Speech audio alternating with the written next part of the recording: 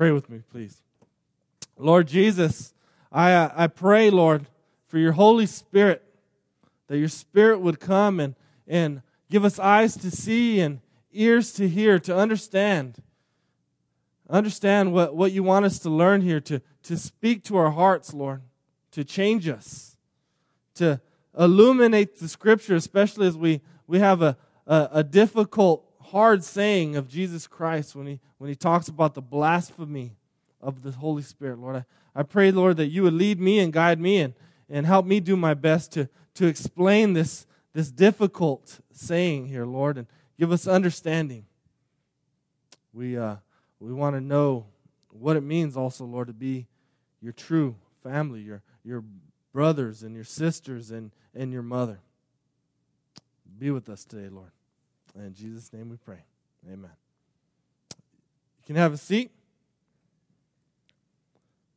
So, I'm looking for my notes here. This is a continuation in what Mark has been doing already. If you haven't caught the line of thought that Mark is what he's trying to communicate, it's very clear. He's announcing the good news of the gospel. And the gospel, according to Mark and also according to Jesus, is the gospel of the kingdom. Right? It's the gospel that we have a king. It's a gospel about the rule and reign of Jesus Christ. Right? And Jesus came to bring his kingdom. Right? That's why Jesus says, repent and believe. The kingdom of God is at hand. He's announcing the arrival of the king and all of his kingdom promises. Right? The Old Testament promises that there would be a king that would come and redeem his creation. Redeem everything that was broken by sin and man's rebellion. And he promised also one day that he would restore all things and he would make it like it was always supposed to be. Right? Restoration with our relationship with God. Restoration, peace between mankind. Restoration, creation. Right? The creation would be restored. And then restoration within ourselves. Right? And so that's what Jesus is coming to do. And then he's showing his authority. Mark is intentionally ordering this gospel to tell us the story of who Jesus is and to demonstrate his authority. So, right, we see Jesus' teaching authority. We see Jesus' authority over the spiritual realm. He's able to cast out demons and shut the mouths of demons. He's able to over the physical world, to forgive or to heal. And even the spiritual, right? He's able to forgive sin. And then we see these repeated conflicts. We see the conflict of him saying that he can forgive sin, right? They say, hey, only God can forgive sin, because they don't believe he's God. The religious leaders, the Pharisees, they're upset that he's hanging out with tax collectors and sinners and eating with them.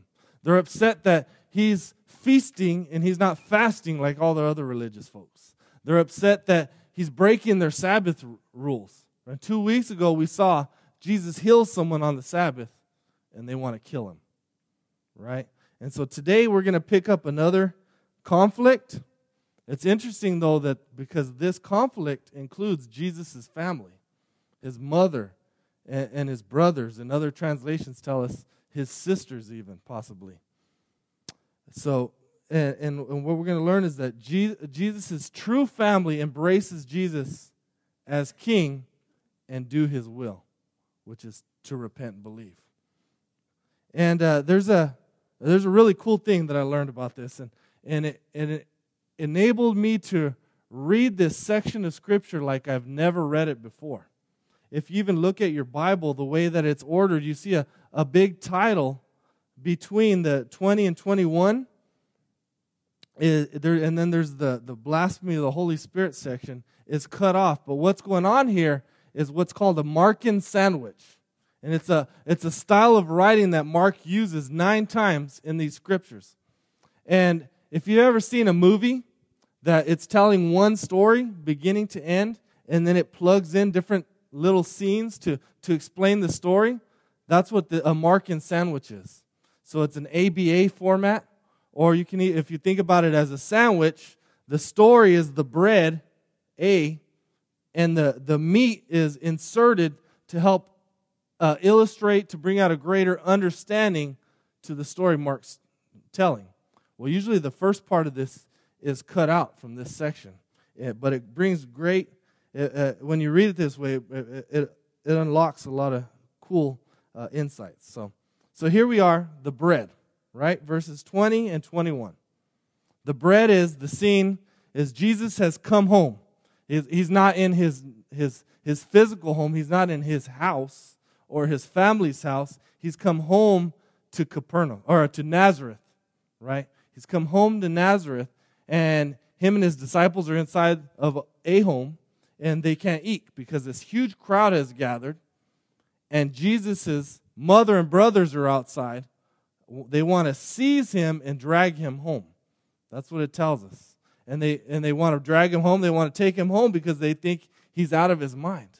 They think Jesus is crazy, right? He's gone nuts. And I try to think about this story from their perspective, because they had to have seen Jesus do some pretty amazing things growing up and being this amazing person. Think about it, if one of your kids never sins, how amazing he would be. But also they saw him as a normal human being that lived 30 years, in their household, and he worked as a carpenter. And so I got to imagine they got this conflict. And right here we see they're operating in some disbelief of Jesus. They think he's gone crazy. Come on, Jesus. We know you're a great guy, but you've taken it too far. You got to cut it out with all this king stuff and calling people to repent and doing all, causing all this controversy. Come on, Jesus. We got to get home.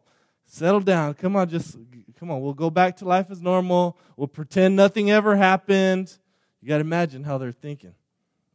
And then the interesting thing is, then Mark goes on to another story, and he'll come back to the rest of the story. So the second part, this is the meat. Mark goes to a scene where the scribes have come down from Jerusalem. Now, it's interesting that Nazareth is north of Jerusalem, but the scribes have come down from Jerusalem. That's not a contradiction. Anytime you leave Jerusalem, you always come down because it's up on a hill. So the scribes come down, and you got to understand, these are the other scriptures say scribes of the Pharisees, so these are part of the Pharisees group, part of the religious group, but these are varsity religious folks, right? These are from Jerusalem. That's the main hub, right? That's where the temple's at. So these are the varsity of the religious folks, and they come down and they accuse Jesus. 2 accusations, right? The 2 accusations are, one, that Jesus is possessed by Beelzebul, which is Satan, right? That's a pretty big accusation. And the second accusation is that he casts out demons by the power of demons. Crazy, ludicrous, ridiculous accusations. False accusations at Jesus. And it's even crazier when you consider the work that Jesus was doing. In Matthew 11:5, John the Baptist doubts Jesus, but he sends word through his disciples, and here's what he says about his ministry. I want to read this to you. It says, "The blind receive their sight, and the lame walk.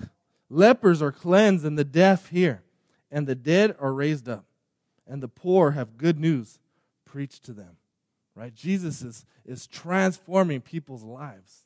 He's setting them free. He's healing them. He's doing all these amazing things. And they're saying, this is Satan's work? Are these guys crazy? That's just ridiculous. And so Jesus responds with 2 parables here. All right, 2 parables. He has 3 responses, but the first 2 are parables. The first one is this parable about a house or a kingdom or Satan's house being divided. Any kind of kingdom or house divided against itself, right, that's in civil war, is going to crumble. It's going to fall, right? No house can stand when it's divided against itself, Jesus is saying. And Jesus is, in a sense, saying, Come on, guys. Even Satan has a little more common sense than that. To destroy his own work, right? Set all these people free and do all these amazing, beautiful things. Satan wouldn't do that. That's common sense. The second thing is another kind of very practical kind of line of thinking. And what he's saying here is no one can plunder a strong man's house unless you tie up the strong man first. Right? The idea is like, hey, if you're going to plunder my house, you're going to have to go through me first. Right? If anyone wants to rob someone's house, they're going to have to tie up the man of the house because he's going to protect it, right? And so that's what Jesus is saying. But the interesting thing here is Jesus is saying that he himself, he's describing his ministry. He's saying, I have bound Satan. And it doesn't mean he necessarily physically bound Satan, but Jesus is so great and so glorious, so powerful that Satan is powerless against him. And what he is saying here is, and I'm plundering the house of Satan. That's what I'm doing. I'm not doing the work of Satan by the power of demons. No, I'm plundering Satan's house. I'm destroying his work. I'm reversing the effects of the fall. I'm redeeming and restoring all things. That's what Jesus is doing. And the scriptures back this up. In Luke 4:18, if you might want to look at it, very powerful verse. Jesus opens the scroll of, I believe it's Isaiah, and he reads this, and he says, "This is me, and this is my ministry." Basically, he says, "The Spirit of the Lord is upon me, because He has anointed me to proclaim good news to the poor. He has sent me to proclaim liberty to the captives and recovering of sight to the blind, to set at liberty those who are oppressed, to proclaim the year of the Lord's favor." So, right, you see in this scripture right here, Jesus is, again, he's describing the promises that he would fulfill, and they're describing him setting the captives free, freeing those who are oppressed, right? That's describing him plundering the house of Satan. And the interesting thing here is you see this idea of slavery, right? Oppression. Sin is slavery. Sin is always slavery. Our culture believes that true freedom is found from throwing off God, right? Totally being autonomous and being able to do whatever I want to do. That's what our culture believes freedom is, right? That where I can have control of my life and I can make all my decisions, I can do what I want, and no one gets to tell me otherwise. That's what our culture, that's what even our hearts want to tell us, right? That's true freedom, but that's not true freedom. That's slavery, that's oppression. And especially in our culture, the greatest of all the freedoms in our culture is freedom of sexual fulfillment. Our culture believes that no one should be able to tell me who I should or shouldn't have sex, who I should or who shouldn't have sex with. Right? Our culture thinks no one can tell me that. No one has the authority to tell me what gender I am, who I have sex with, whether it's male or female, because they believe freedom is found in their sexual expression. And I tell you, it's not freedom. It's slavery. It's destroying people's lives. And that's all it will do. I saw the Bruce Jenner interview. I don't know if you guys saw this interview. Bruce Jenner is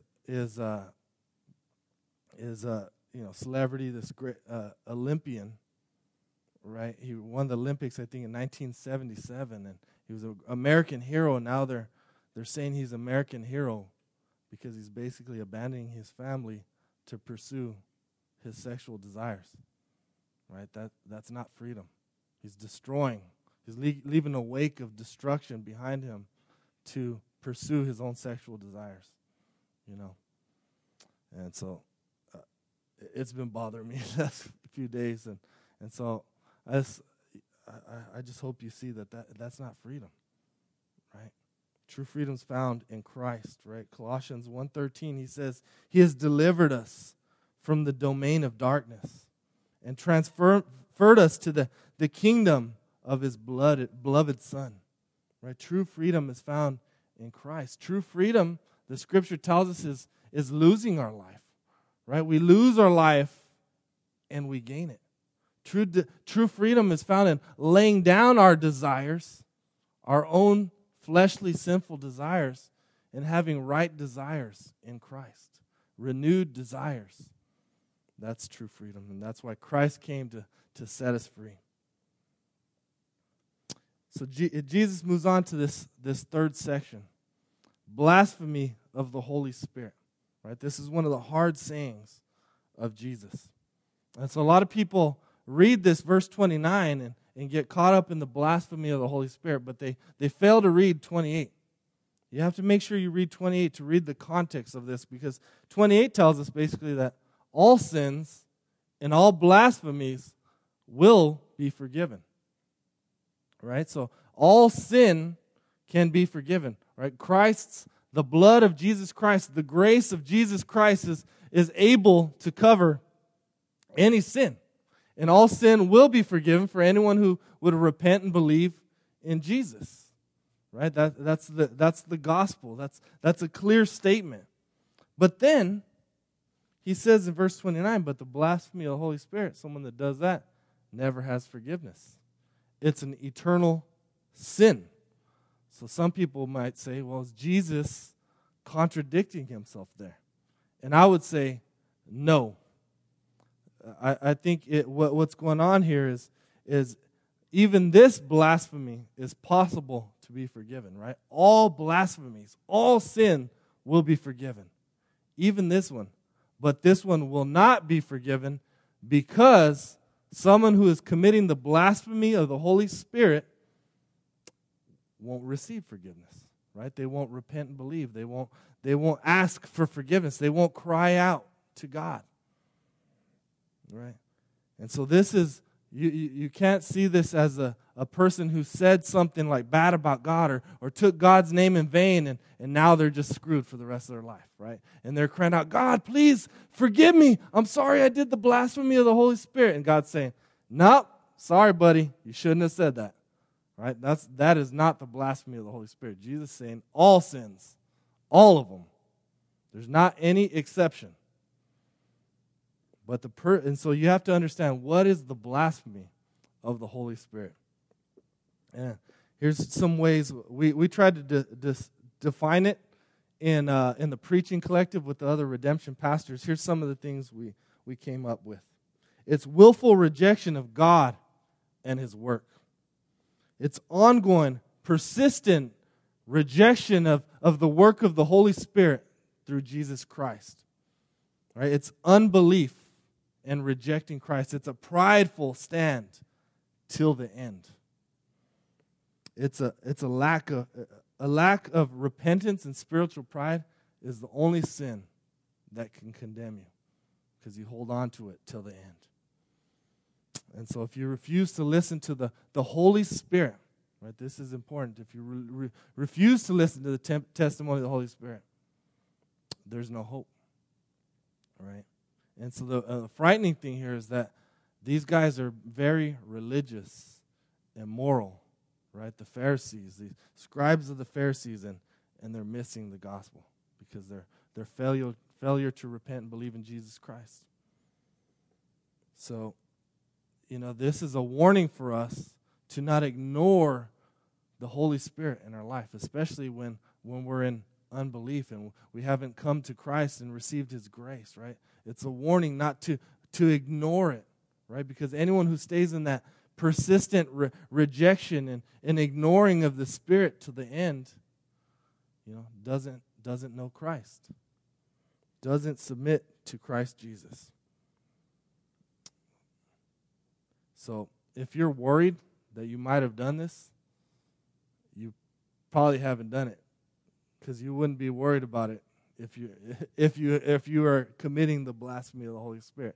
You'd just be totally rejecting Christ. I don't give a crap. I want to do what I want to do. All right. So we go back to the bread. We go back to the main part of the story. All right, we're going back to Jesus and his family. His family are still outside. They send in word that they're out there, and someone comes to Jesus and says, hey, your mother, which is pretty interesting that Mary's out there trying to drag him home, right? Your brothers are outside, and they're calling for you. And Jesus says these powerful statements, right? He says, well, who are my mother and my brothers and my sisters, right? He says, I tell you, here, his disciples, right? Everyone else is on the outside. His disciples are there with them, are my mother and my brother and my sisters. So it makes us have to ask, who are Jesus' true families? True family, not families. Here's 3 observations about Jesus' family.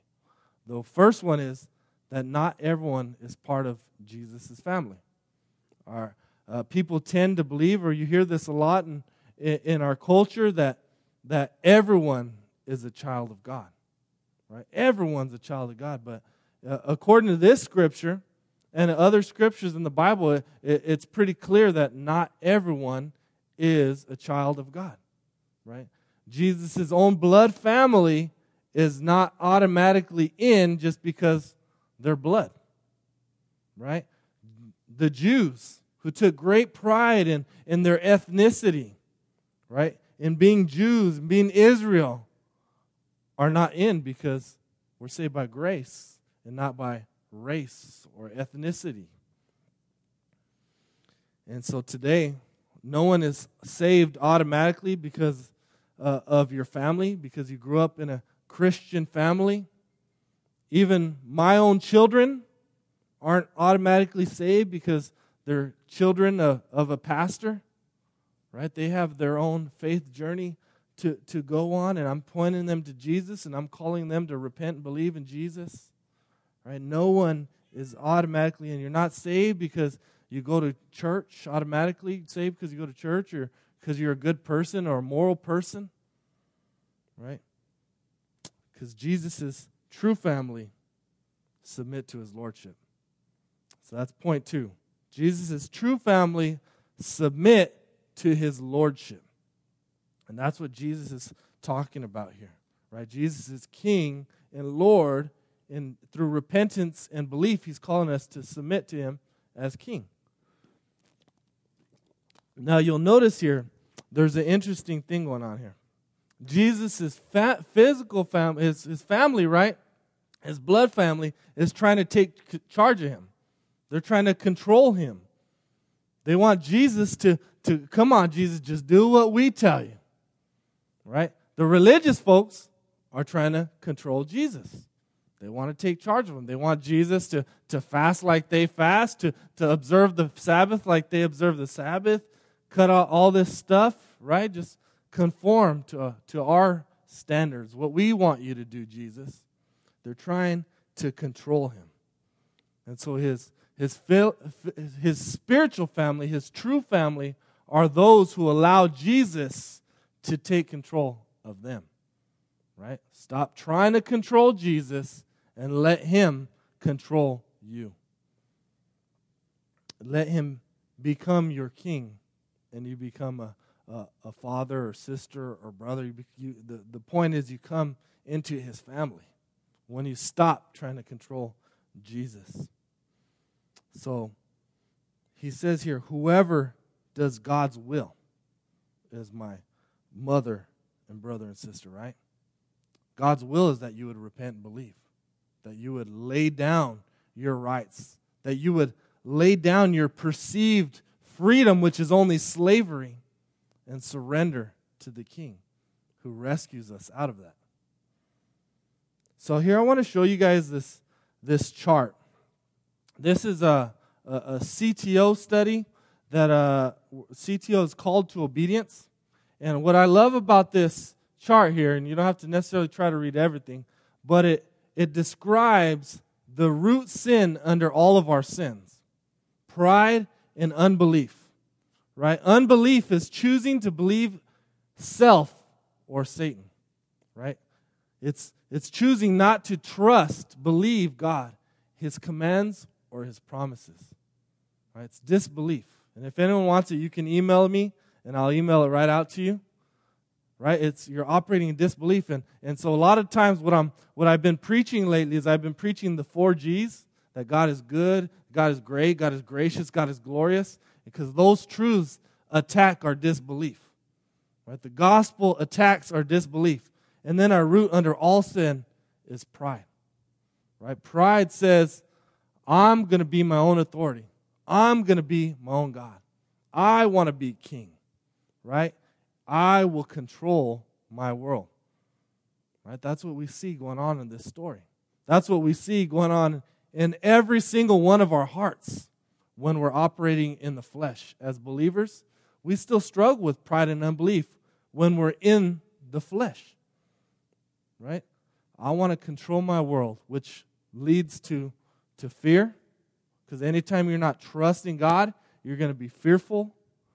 Right? Fear of exposure, consequences, rejection, unknown, future, failure, insecurity, stress, anxiety, all those things, which leads to, they call it self-protective behaviors. I like to describe the outside as sinful behaviors and negative emotions.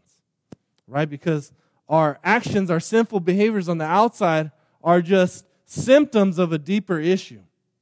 And so a lot of times we're just trying to deal with the outside stuff, but we need to repent and come to Jesus in continual repentance and faith and address the heart issue, which is our pride and our disbelief in God and His promises. And the cool thing is, when we repent and believe, repentance deals with our pride, right? Because repentance is, I'm going to do it my way. I'm going to control my world. And Jesus says, no, repent, believe, turn around, trust me, right? So repentance deals with our pride, and God humbles us. And then disbelief, that's why God calls us to believe, right? That's why God calls us to faith. Turn from the lies, turn to truth. That's what God's calling us. That's why repentance and faith deal with our heart issues. And Christians keep coming in repentance and faith. Once for salvation, every day for sanctification. And we know what happens here? That fear becomes love. Right? Instead of living in fear, you start loving. Loving God, loving others. Right? You obey God because you love Him. And on the outer circle, instead of sinful behaviors and negative emotions, what you start experiencing is the fruit of the Spirit. Love, joy, peace, patience, kindness, goodness, gentleness, faithfulness, self-control. Right? And that's true freedom. Right? God sets us free to love and to know Him. So the solution is always repent and believe. It's simple. Jesus doesn't make a crazy magic formula or a hard 10 rules to figure all this out. He just says simply, repent and believe. Right? God opposes the proud. He gives grace to the humble. Right? Turn to the truth. The truth will set you free. The third truth here that I want to talk about Jesus' true family is, and so if anyone wants that, email me. I'll send that out.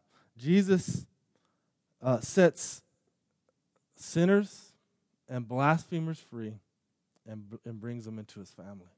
Right? That's an amazing thought. You got to think about that. Think about it.